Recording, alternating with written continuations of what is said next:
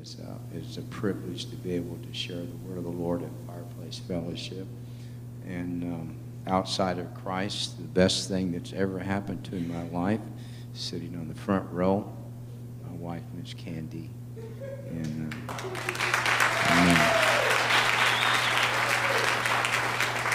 And then actually in the last couple of years, one of the best additions to our life was our executive pastor, Miss Linda Hilliard. I love you. Amen. So there's nothing that outside of Christ, and I think you cannot separate the two, that are more precious to me than the church. And so tonight, I want to preach to you on the church.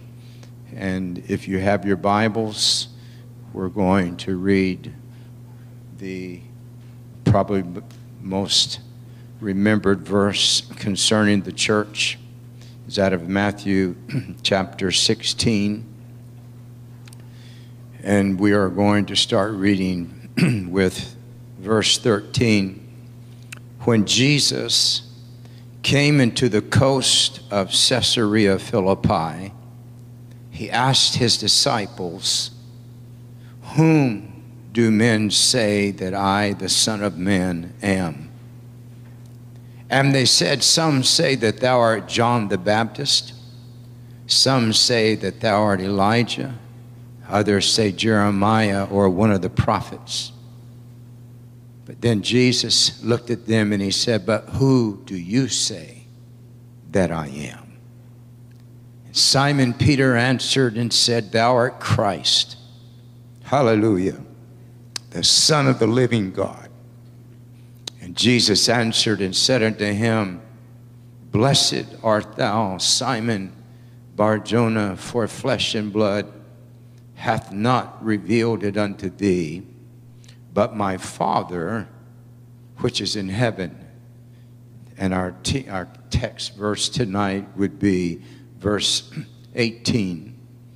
"And I say also unto thee that thou art Peter, and upon this rock I will build my church, and the gates of hell shall not prevail against it."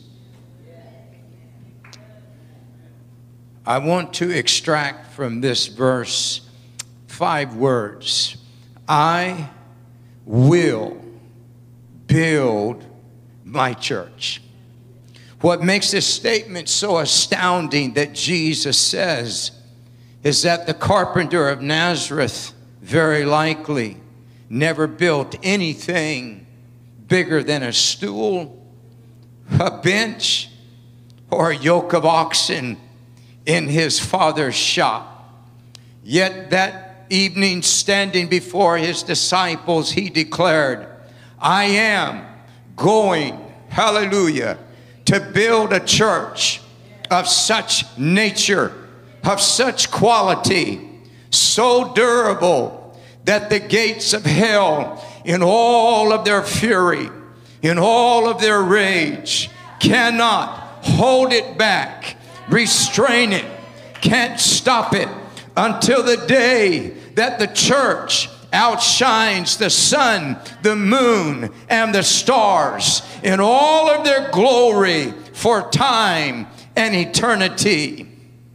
So this evening I want to look at the statement that Jesus declared, such 5 powerful words. I, the divine builder, will, the divine decree, build, the divine method, my, the divine title deed, and church, the divine structure. First of all, from these words, I would like to look at the man who's going to build the church. Secondly, we're going to look at the method that Jesus employed to build the church. And last, we're going to look at the materials that Jesus used in erecting the church. When a builder is selected, his credentials are asked for. You're not going to ask just anybody off of the street that's built a small structure to build you a home. You're going to ask, is your work guaranteed? Are you licensed? Do you have a bond? Do you have the skills? Do you have references? And do you have experience? So if we look at this Jesus of Nazareth, the carpenter, the church that Jesus proposes is first of all built on the deity of the Lord Jesus Christ. I will build a church with the emphasis on I. Throughout the ministry of Jesus, he associated himself with the declaration that he gave at the burning bush to Moses. When Moses asked Jesus, or God, who do I say has sent me? God told Pharaoh to tell Moses, I am that I am. When Jesus throughout his ministry makes this statement again and again. With the woman at the well in John 7, after dissertation, he looked at her and he said, woman, I am. After John 6 and feeding the multitudes, he said, I am the bread of life. John 8 to the scribes and Pharisees, before Abraham was, I am. John 9, when he healed the blind boy, he said, I am the light of the world. John 10, he said, I am the door of the sheepfold. I am the good shepherd. John 11, to sorrowing Martha and Mary as they wept over their brother who was rotting, he said, I am the resurrection and the life. John 14 and 6, he said, I am the way, I am the truth, and I am the life. John 15, he said, I am the true vine.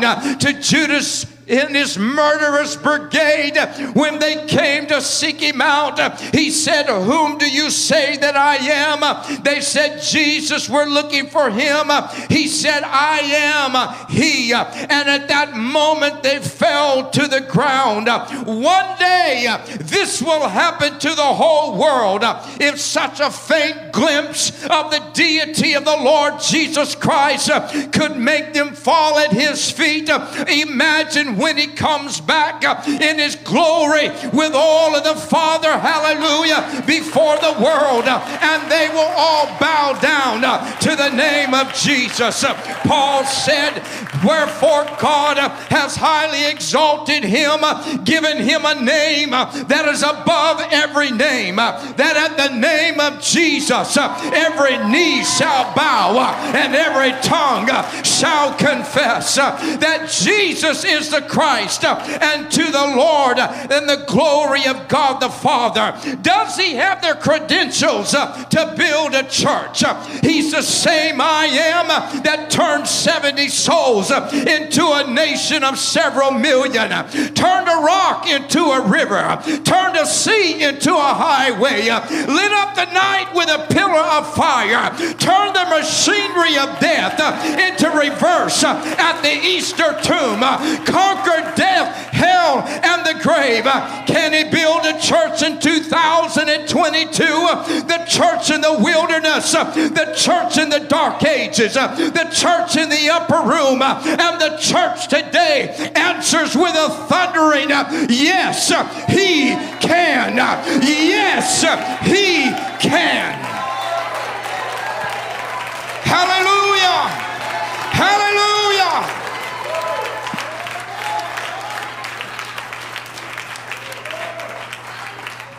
Secondly, I want to look at the divine decree. He said, I will build a church. Not I hope to. I plan to. I'm going to start soon. He said, I will, and hell notwithstanding. If you could have asked this carpenter of Nazareth How are you going to fulfill this audacious decree? He would have said, I'm going to die for the world. I'm going to go to the cross. I'm going to give my life for a ransom. I'm going to ascend to my Father, and I'm going to put my blood on the mercy seat. I'm going to fill my church with my nature. I'm going to possess them, excite them, empower them, defend them, activate them. And then I'm going to send them around the world to preach the gospel of the Lord Jesus Christ. How many times have we heard declared, if only I would have known beforehand the problems, the setbacks, the obstacles that I would have encountered, I would have never started the project. But Jesus knew. He knew that Peter would deny him. He knew that Judas would betray him. He knew his disciples would forsake him. He knew that the Rome arenas would be stained with the blood of countless Christians, but they would not deny the Lord Jesus Christ. He knew that one day a small town monk named Martin Luther in 1517 would light a torch of faith, hallelujah, that would begin to light the world. In spite of the lukewarmness today, in spite of the false doctrines, the spirits of Antichrist, lovers of pleasure more than lovers of God, wolves in sheep's clothing, false prophets, homosexuality in the church, watered down gospels, evil politics, COVID trying to shut down the church. Jesus knew that the church would not only survive, would triumph in 2022 and would shine with glory around the world. You can't kill her. You can't bury her. You can't outlaw her because she is the body of the Lord Jesus Christ.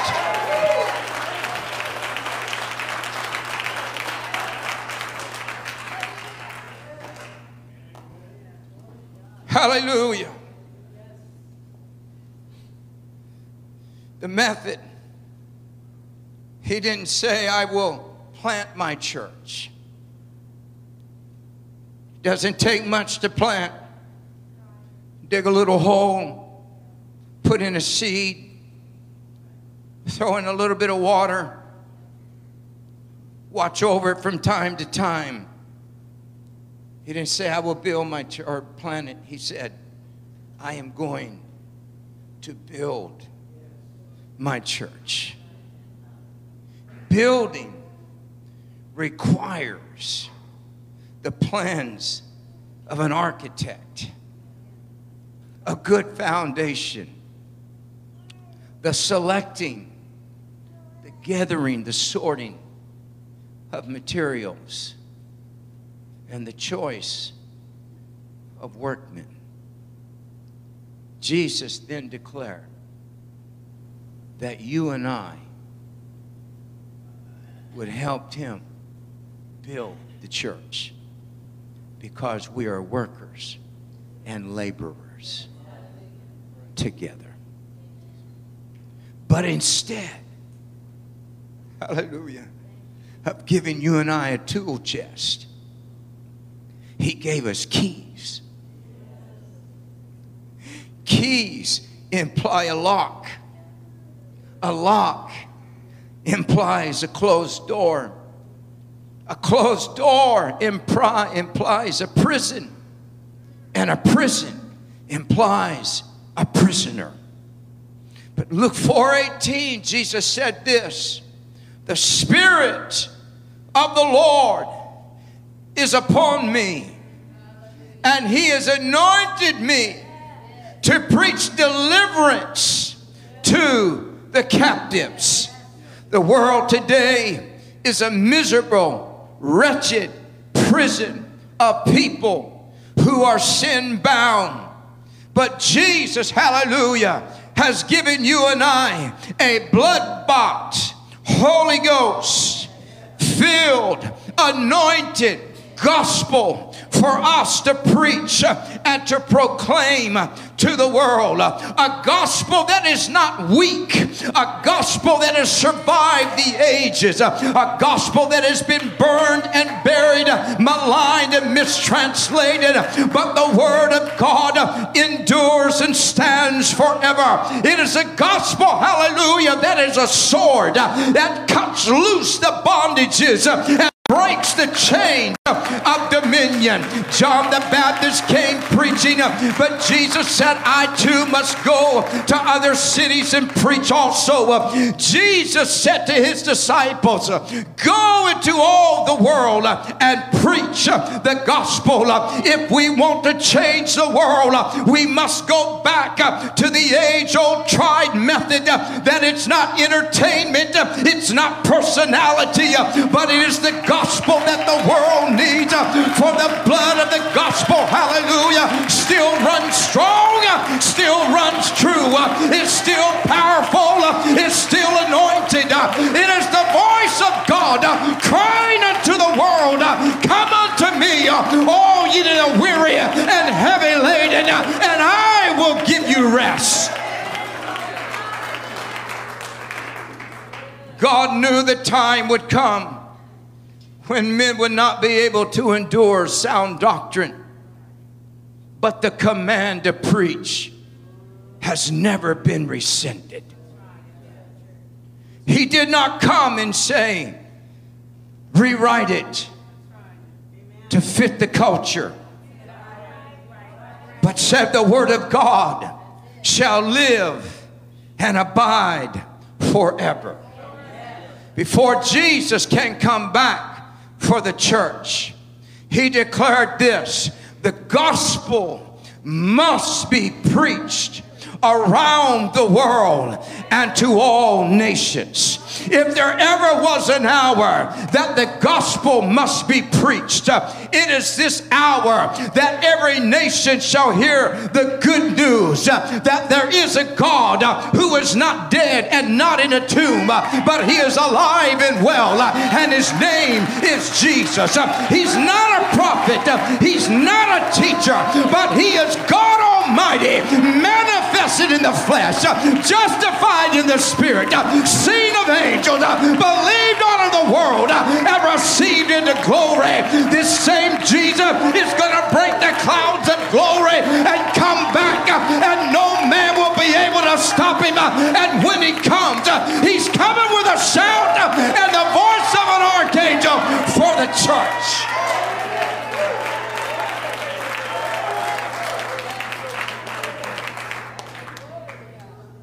Nothing will ever replace the preaching of the gospel.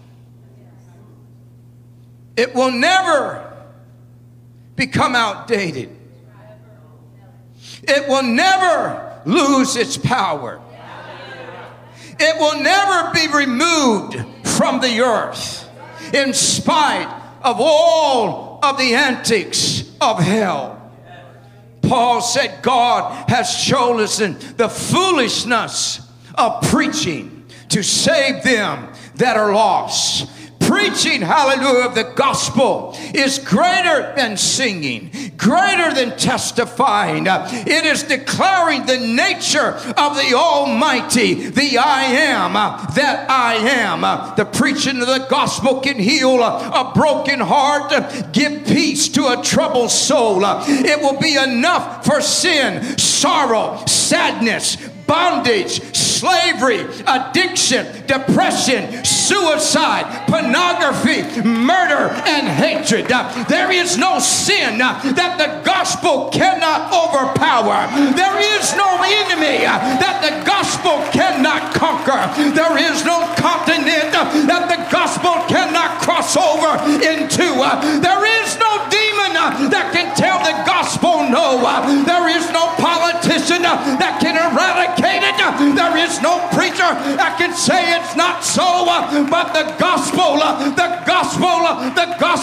shall be preached into all the world. Time cannot weaken it.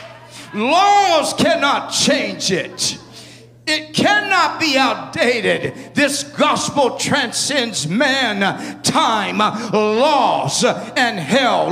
The preaching of the gospel is still the master key to all men's problems. It is the key that will open up every heart, open up every cell door, and let every man walk out. It's the same key that opened hell up when Jesus descended into the lower parts and let out the Old Testament saints. It's the same key that gives you and I freedom and liberty today. Jesus used these keys on Nicodemus, the woman in adultery, and the thief on the cross. Peter used these keys on the day of Pentecost. Philip used them in Samaria and preaching to the Ethiopian eunuch. Paul used them in Corinth and Philippi. Martin Luther used them in Germany. John Wesley used them in England. D.L. Moody used them in the United States. Hudson Taylor used them in China. David Livingstone used them in Africa. And Praying Hyde in India. And you and I still have the same keys today that are not worn out, that are no longer obsolete. But in spite of all of the locks that the devil has come up with today, this is the master key that can unlock any prison and unlock any bondage and cause men to walk out by the power of the gospel of Jesus Christ.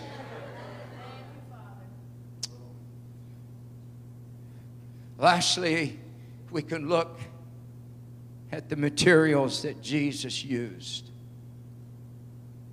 Normally, a builder wants to use only the best materials available, but not Jesus. Today, he has chosen as his material the twisted, the rotten, the blasted, the broken, and the bruised. That's you and me. He washed us in his blood. He buried us in baptism. He's changed our nature. And he declares, this is the material that will make up my glorious church, that the gates of hell will never prevail against. The genealogy of this church has in it an adulterer named David, a drunk named Noah, a prostitute named Rahab, and a blasphemer named Paul. And in 1 Corinthians 6:11, Paul said, and such were some of you. And yet, as we sit on these pews, these chairs tonight, you and I should have been discarded. We should have been thrown in the junk pile because we had nothing to offer.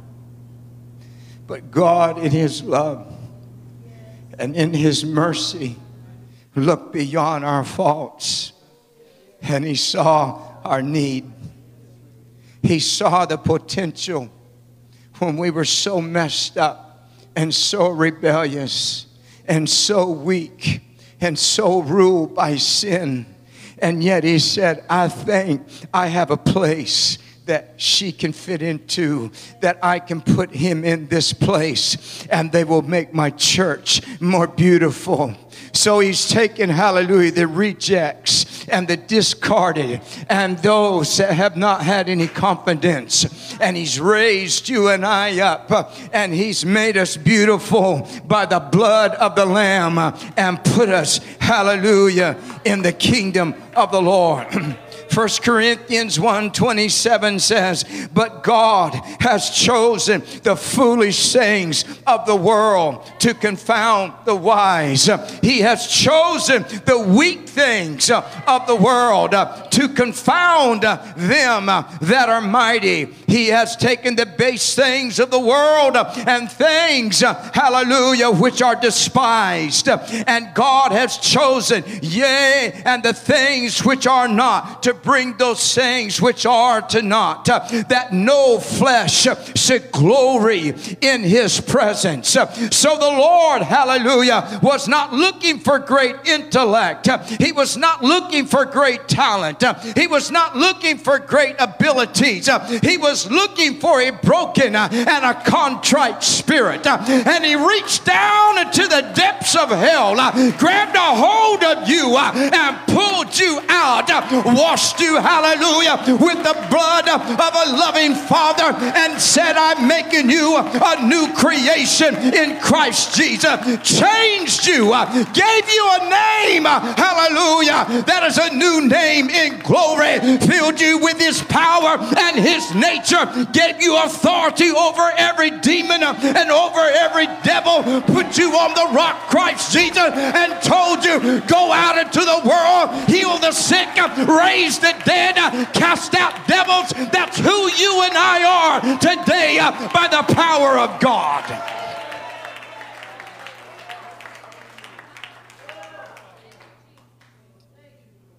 Today, God has reached into every continent, race, culture, color, young and old, rich and poor, to obtain material for his glorious church.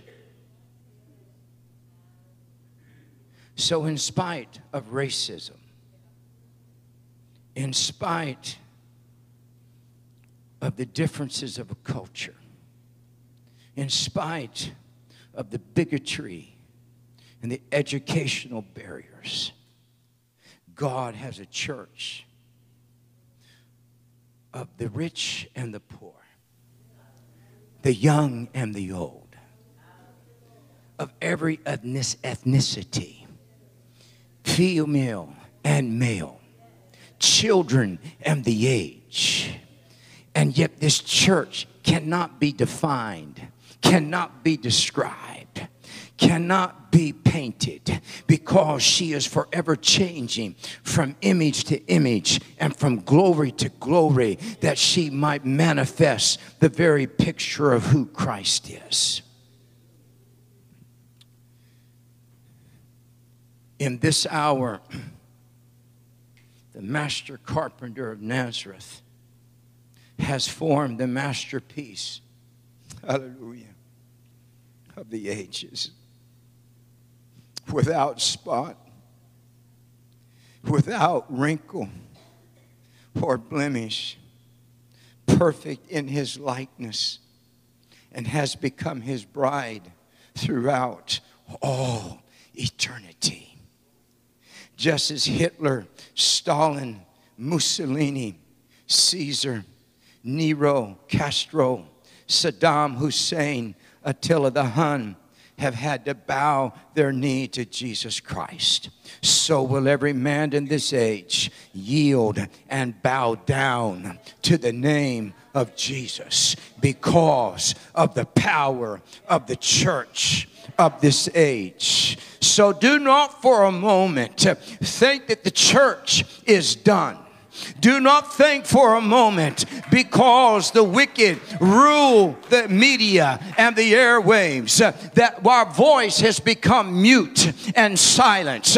But this church, hallelujah, has a shout in it that will be heard around the world until Jesus comes back. There will always be a preacher. There will always be a prophet. There will always be a worship leader. There will always be a church. There always be an altar. There'll always be victory. There'll always be harvest and revival. Why? Because the church was designed for the year 2022 when all hell is broke loose. The church is the answer of the ages to the soul of mankind for this day. Hallelujah.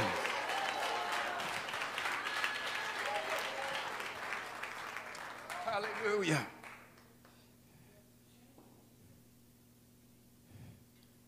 This is why you got to stay part of the church. This is why he said, forsake not the assembling of thyself together. Because it's only in the church that God can do what he has to do. Because you and I are the body of the Lord Jesus Christ. And where the church is, there Christ is free to release his glory and his purpose. Hallelujah. Amen. How many believe in the power of the church?